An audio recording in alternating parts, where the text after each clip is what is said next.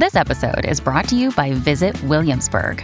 In Williamsburg, Virginia, there's never too much of a good thing. Whether you're a foodie, a golfer, a history buff, a shopaholic, an outdoor enthusiast, or a thrill seeker, you'll find what you came for here and more. So ask yourself, what is it you want? Discover Williamsburg and plan your trip at visitwilliamsburg.com.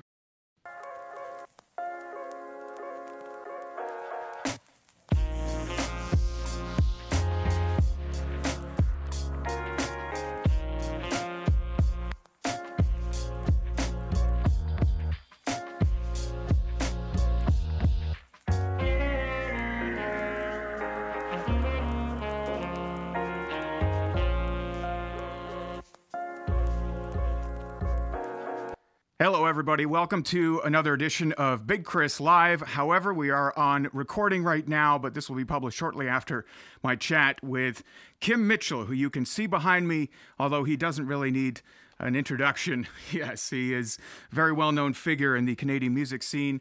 First, though, I'm excited to announce we do have a donor and a sponsor to the podcast, and the donor and sponsor had a bit of a creepy request. Thebakery.ca asked for my wife to do a quick voiceover for them. Here it is. This episode of Big Chris Live, brought to you by Baker.ca. Baker.ca, come on in. Baker.ca, come on in. I don't know what your intention there was, Baker. I hope that you're not going to be listening back to my wife's voice at a later time. That's all I can say. My friend Baker, all jokes aside, has stepped up and offered to be the very first donor and sponsor of Big Chris Live. A friend of mine for some time. I still have no idea what he does for a living, but he plays drums. We've jammed on the bagpipes and drums together. He has an online radio show, The Bakery, which involves his entire family, who all live under the Baker moniker. Baker Boy, Baby Jazz, Mrs. Bake, Bagel and Cheese. He's put together some comedy bits, and he has a background in education and in producing. And I don't know, I'm going to have him on an upcoming episode. I said, hey, man, you don't need to plug your website by paying me. I said, you could come and be a guest, and I'm going to get him to be a guest in the future. But thank you for your sponsorship, Baker. And he was very excited. He wanted me to pass on, hi, Kim Mitchell, Rock God, and Mr. Canadian Summer, he called you. And I have introduced you a couple of times on stage during some of those awesome, memorable summer concerts that I can look back on. And the biggest crowd response I ever got to introducing you, Kim, was when I screamed out, Kim friggin' Mitchell! Oh, yeah. I don't know if you had friggin' in there. It makes it, makes it better, man. But thanks for being on the podcast. Thanks for being with me. We had a few technical boo-bahs ahead of time. Very patient and, as always, very gracious. So thanks for being with us, man.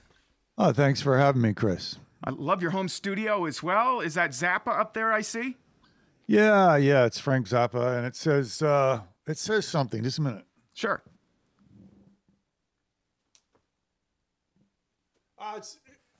It's something about making music. You do it.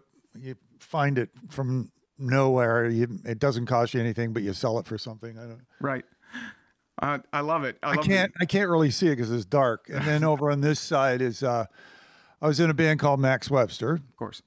The keyboard player, Terry Watkinson, was the keyboard player, and he did a lot of our record covers. He did the first Blockheads album, and this was a series he did called Bar Babies.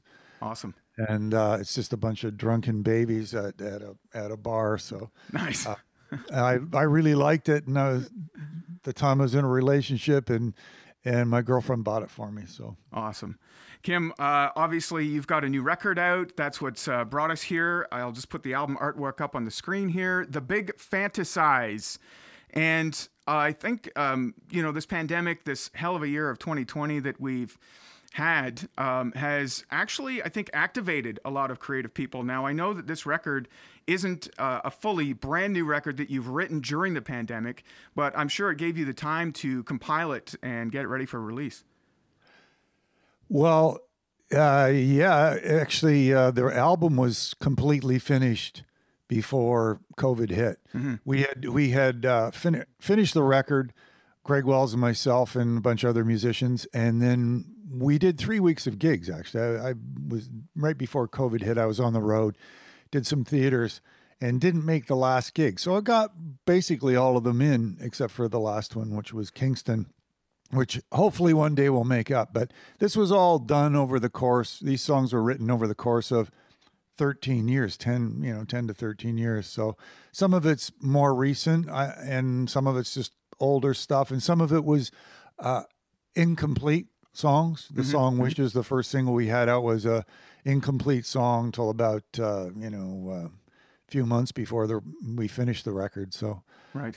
Just kind of a little journey along the way. I wasn't really planning on doing a record, Chris, until Greg Wells visited my house here. He's from he's actually from Peterborough, but he lives in Los Angeles now and makes records with all kinds of famous people. He's big stuff down there, man. He's big stuff. So he dropped in on his way back to Los Angeles, and I gave him the USB key of shame and said, here's some demos, man. And that's kind of it. And he got back to me and said, wow, I just love what you're doing here. This is a side I think your audience really needs to hear. Please come to Los Angeles and let's record. So who would be so kind of crazy to do an album this day and age? Well, when my friends would say that, it's like, you're spending money on a record? I'm like, it's like, yeah, well, you spend tens of thousands of dollars on golf and golf memberships. Yeah, everybody has their thing. This is my golf game. So, back off, dude.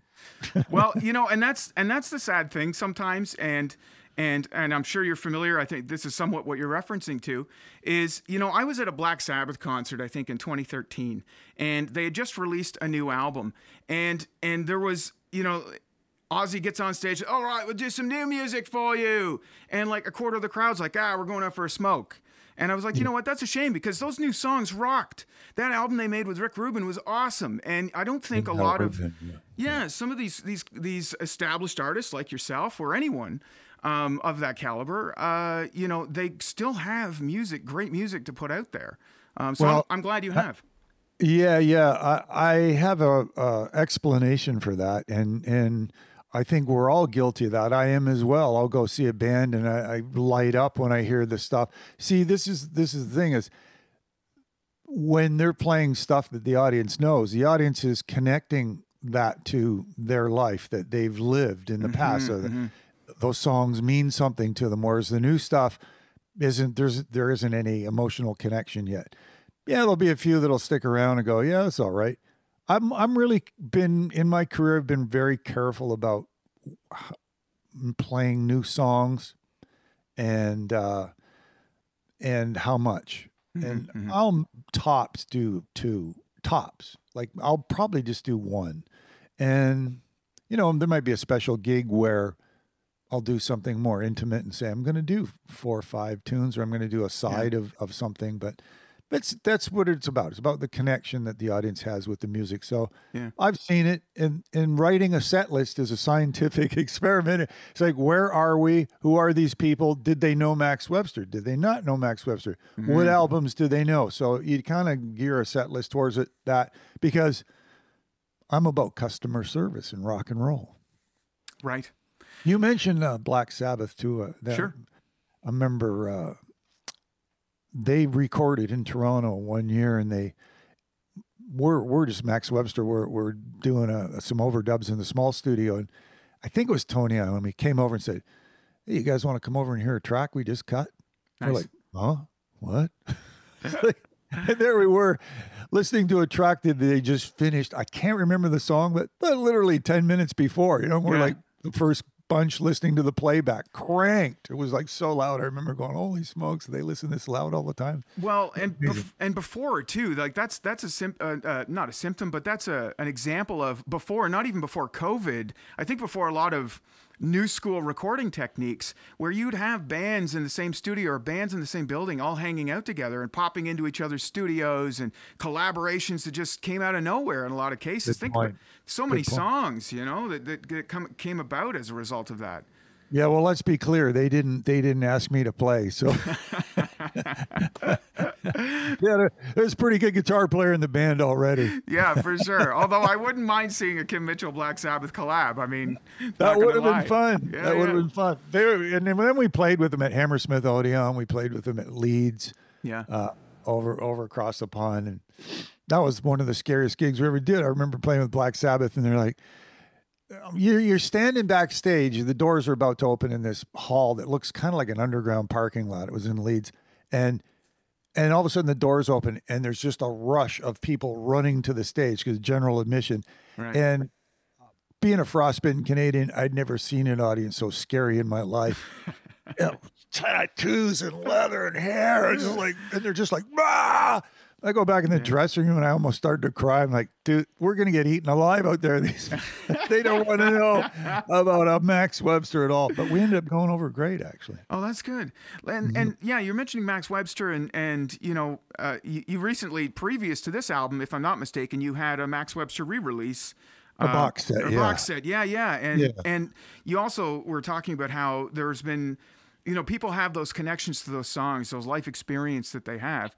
I mean, between Max Webster and then, of course, Kim Mitchell as a solo act, you know, you've covered a lot of ground and a lot of memories for a lot of different people, multiple generations. That must feel great. I mean, that's amazing. It does feel great, and it's always humbling to have a person come up and tell me a little story about that. Yeah. A drummer pointed out to me once, he goes, do you know that everybody who comes up to you and says hello, they have a story about Max Webster, Kim Mitchell? Wow. I'm like, I said, that means so much to me. It means more than, you know, any gold or platinum album hanging on the wall or Juno Award. Not to say that those things don't mean anything to me, or even the Canadian Songwriting Hall of Fame, but it's when just someone takes the time to come up and go, hey man, you know, when you played blah, blah, blah back at this year, my friends and I, we were at a cottage and we were, you know, and they were, a couple of them were Americans, and they went home and they bought your records, and just the little stories like that just are so beautiful to hear. And that has made it all kind of beautiful, you know, for me. And in the spirit of nostalgia too, I'll just put up on the screen here a Kimbo logo. That is a record, which, well, first of all, you still, I think you're wearing the same shades as you have on that album cover right here. Maybe. No, those shades were long gone. These are prescription now. Well, some things change and some things stay the same. Yeah, I can't see the cover. There were two different versions. So it's the one with the guitar and leather jacket. And it's just you with the hat. You're holding the hat up like a... Okay, is there a cigarette? I don't see a cigarette. Okay. I don't know. I'm sorry, man. I need to work on my technology here so you can see that. That's my next step. I need another cable. But anyways, back to that album. I don't think there is a Canadian that doesn't have that on vinyl, even if it's in a milk crate in their basement. You know, there's that, and then Hot Shots by Trooper, and there's a few other like must-haves. You know, maybe the Tragically Hip's first record that I think everybody must have somewhere in their house. That's amazing to think about that. You know, that's I've been a lucky guy. I got to rock out on my guitar and write some songs, and people came. Yeah. And, so it's amazing. I was just cleaning out some, you were talking about nostalgic stuff. I was cleaning out some boxes just this morning, and I opened up and I'm like, what's this? What are these unopened boxes? What are they? Open up and they were Max Webster cassettes. Wow. They're coming back. Hang on to those. The cassettes are coming back, Are I they? heard. Yeah, I heard. No. I heard. There's no way, man. There's no way, Chris. As a matter of fact, I pulled out one of each. I thought, okay, well, I'm going to keep one of each. Yeah. And then I threw them in the garbage. And the garbage truck just came about an hour ago and took them all. So. Oh, that's a shame because, well, you know, sometimes you read about something that's a trend and you ask yourself, is that really a trend? You know, I think maybe cassettes are one of those things. You know, it's funny. It's because I put them out on the table. Then I looked over at my new album, The Big Fantasize, which was a double vinyl record too. And I'm like, wait a second. That's even a further step back, like the vinyl. Yeah. Oh, cassette. You're thinking like, oh, these cassettes are old. But then you look at a brand new record, which is on vinyl. It's like, well, your head just kind of goes, for a second. And, as I've said already, I love launching praise on you, Kim, because, I'd say maybe even a dozen times over my career as a broadcaster, either you've been on it for an interview or you've been, on stage and I've had to do the stage intro, and you've always been so gracious to all the people backstage and to your fans especially. But sometimes, and there was one time, I believe it was in 2002, and this isn't on you. You kept your cool, which I was so impressed about. But there was a guy in the front row for the entire stretch of your show who had his shirt off on a hockey stick, a white T-shirt, and he was just waving it, going, yeah! And he was just wasted. And I was just looking at this guy. I'm like, I can't believe Kim is cool as a cucumber up there. How often have you been actually derailed, if ever?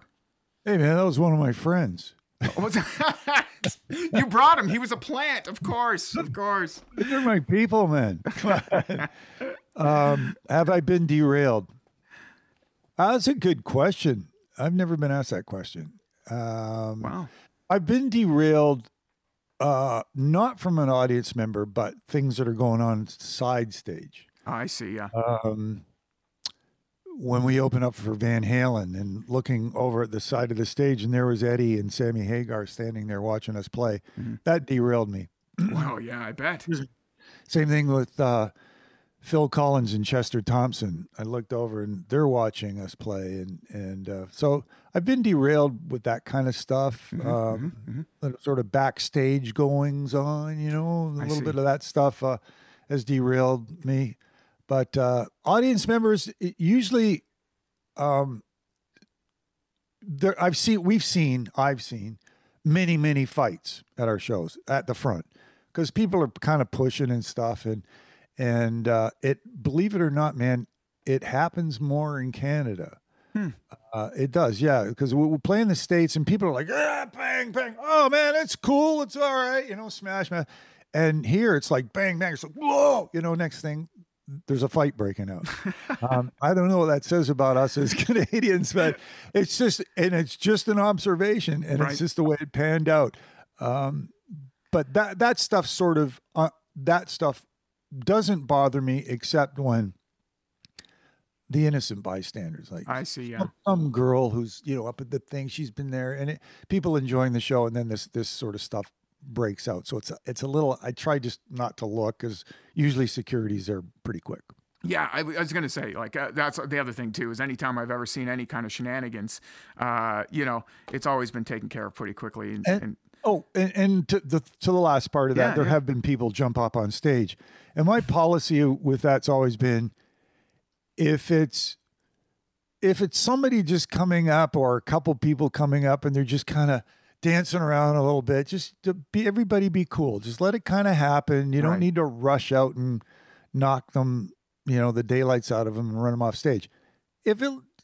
I have people that are really good at reading that. My road manager is just amazing at that. So is my guitar tech, and they look, and they can tell if I'm getting uptight, and if everything's, I don't mind people coming up and doing that, I'm not inviting them to do it, but if it happens, it's like, it just happens.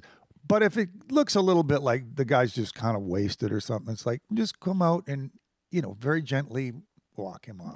Usher him off. Yeah. You hear stories like guys like Ted Nugent are like take a microphone and like kick it and knock the guy's teeth out. It's like, what? I don't want to do that. Yeah, I mean, I can think of 1,000. And Courtney Love too. I think she threw a mic stand into the audience and hit a journalist she didn't like one time. Yeah, there's plenty of incidents like that, and you're not one of those people. But well, some journalists aren't my fave, but along the way. But generally, they've been really good. Right. I remember other people's reviews. I remember with Rush, opening up with Rush, and somebody out west. I think it was in maybe Victoria, and the first line was, "Geddy Lee sounds like a cat being chased out the door with a blowtorch up its ass." and I just thought, man, that says so much more about you than it does about the artist. Yeah. Let's check in with you in 20 years and find out, see what's going where on. both of you are at. Right? Yeah. It's sometimes I find the side stage stuff. Sometimes it's people who are barely invited side stage or backstage. It's the drummer's ex-girlfriend who's trying to get past security or something wild like that. Once again, some of that stuff is unavoidable. Sometimes it's the promoter's friends, it's whoever, and they're kind of standing side stage. I've always found that stuff distracting to an audience more than I do the band. I'm up there losing myself in the music, and then when you look at side stage, you see people standing there drinking and having a good time, like, wow, isn't this cool? But when the audience can see it, I don't think that's really cool. Yeah. I hope I'm not coming off too. No, Kim, no. It's just, I think take a load off. People are paying money and they want to see this thing, and they want to see stragglers on the side of the stage and stuff like that. Well, you're a pro for sure, Kim. You mentioned too one of the sometimes. Well, you mentioned my moments. One of the stories you were telling, Eddie Van Halen and Sammy Hagar throwing you off side stage. That's been a big loss in the year 2020. I know there's been a lot of other chaos and a lot of other things going on in this world, but the loss of Eddie Van Halen, one of the greatest, if not the greatest, guitar player. How did you react to his loss? Well, that was a big one because in my lifetime, there's been two people who have reinvented the guitar, and the first one was Jimi Hendrix in the 60s, and then Eddie Van Halen came along and didn't totally reinvent it, but he really did do something different, in my opinion, for rock guitar. Yeah. And he was an innovator, and he was a great songwriter. And meeting him, he was just such a beautiful cat. I know he fought his demons for a while and turned into a bit of a difficult person, allegedly. But when I met him, he was just lovely. He was great, gracious with his time, came in the dressing room and chatted for about 20 minutes. And nice. He didn't have to do that. Yeah. We just had finished a set opening up, and he walked in and we chatted. And well, the one thing you can say too, he was a great dad, and the Wolfgang, he released that song just last week with home footage of their home videos. I mean, yeah, he was a great dad. I mean, and that says a lot about, someone. I think sometimes they may struggle with their demons, but if they pull it together and are able to be a good father, that's not a bad thing. I don't think. Yeah, exactly. It's sort of the dudes that are the deadbeat dads and the guys that take off and stuff. That's bad. For sure. That's more damaging to the child than anything else. Yeah, 1,000%. Kim, when lockdown or when this thing is past us, whenever that is, I picture you as the kind of guy who's just going to go right back to touring. You're going to get right back out there for the fans. Am I wrong? Well, I think the whole world will. I talk to friends, it's like, I think the economy, everything's just going to go like I got a horse race when they open the gate. This is me. Here we go. Yeah. Here we go. I'd love to hit a rock and roll stage. And this has recently worn me down. Yeah. Emotionally, physically. And I'm not alone here. I mean, I am right now, but I'm not alone in the way I'm thinking. I think a lot of people are exactly the same. You have one moment where you're adapted well. You've been handed lemons, so you're making lemon pie. And then the next moment you're step away from the ledge. I repeat, step away from the ledge. Yeah.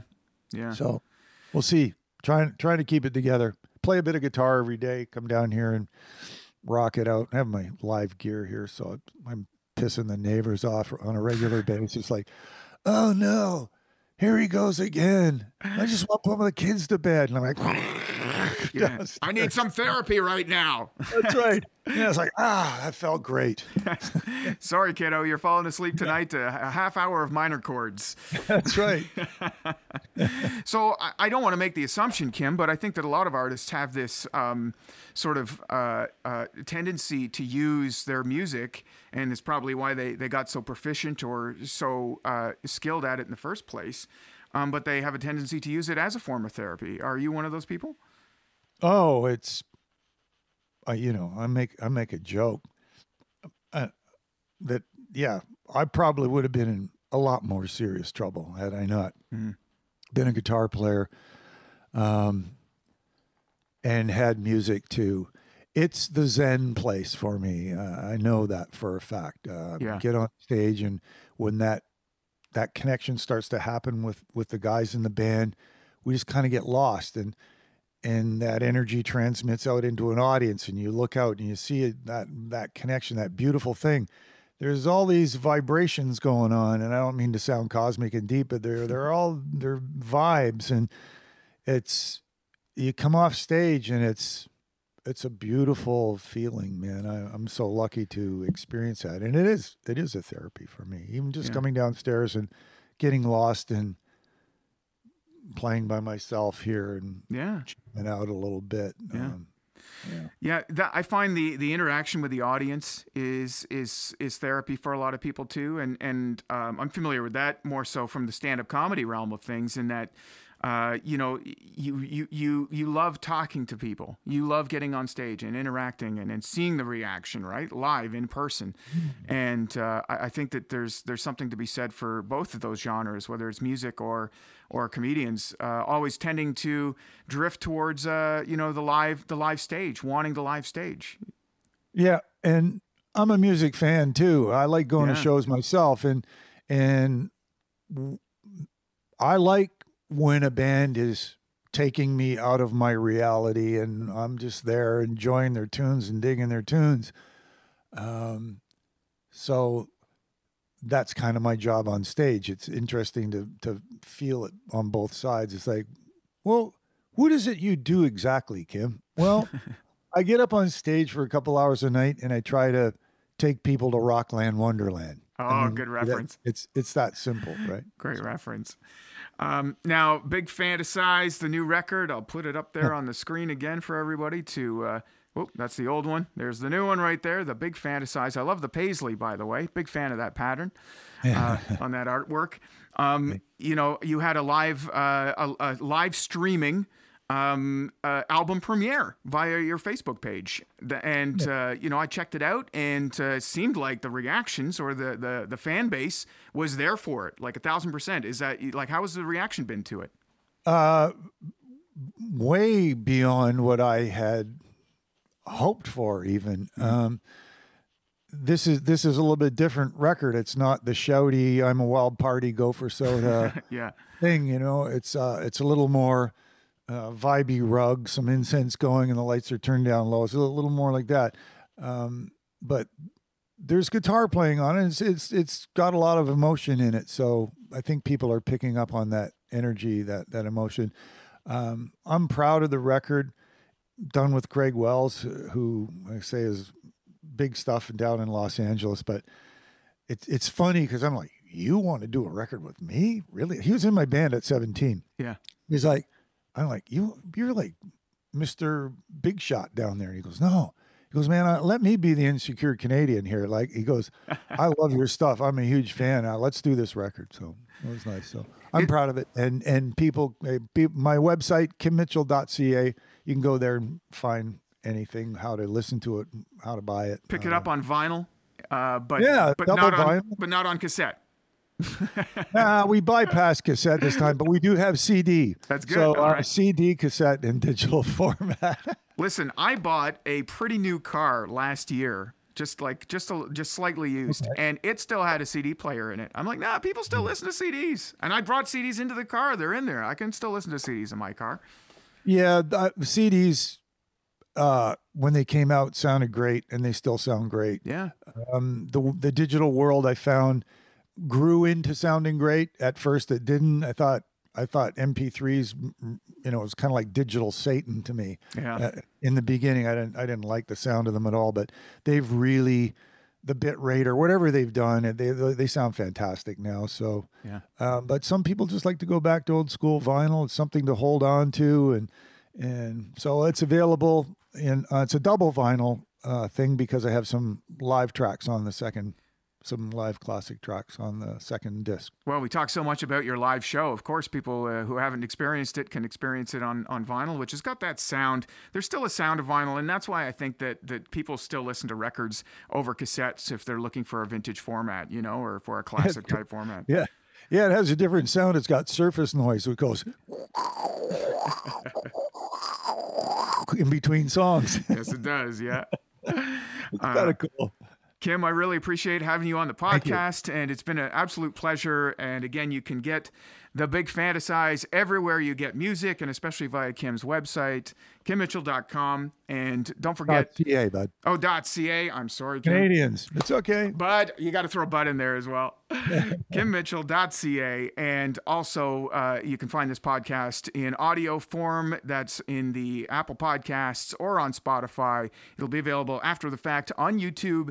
And just today, it got rubber stamped on Twitter, part of the Dean Blundell Podcast Network as well. Kim, thanks again, my friend. Cool, man. The Podcast Super Friends is a monthly meeting of 5 podcast producers. Hi, I'm Catherine O'Brien from Branch Out Programs in Baton Rouge, Louisiana. I'm John Gay from Jag and Detroit Podcasts. I'm Matt Kundle from the Sound Off Podcast Network. I'm David Yaz from Pod 617, the Boston Podcast Network. And I'm Johnny Peterson from Straight Up Podcasts. Together, they form the Podcast Super Friends, an alliance of podcast masterminds sharing best practices, insights, and discussions to help make you a better podcaster. Follow or subscribe to the show on Apple Podcasts, Spotify, Google Podcasts, or at soundoff.network.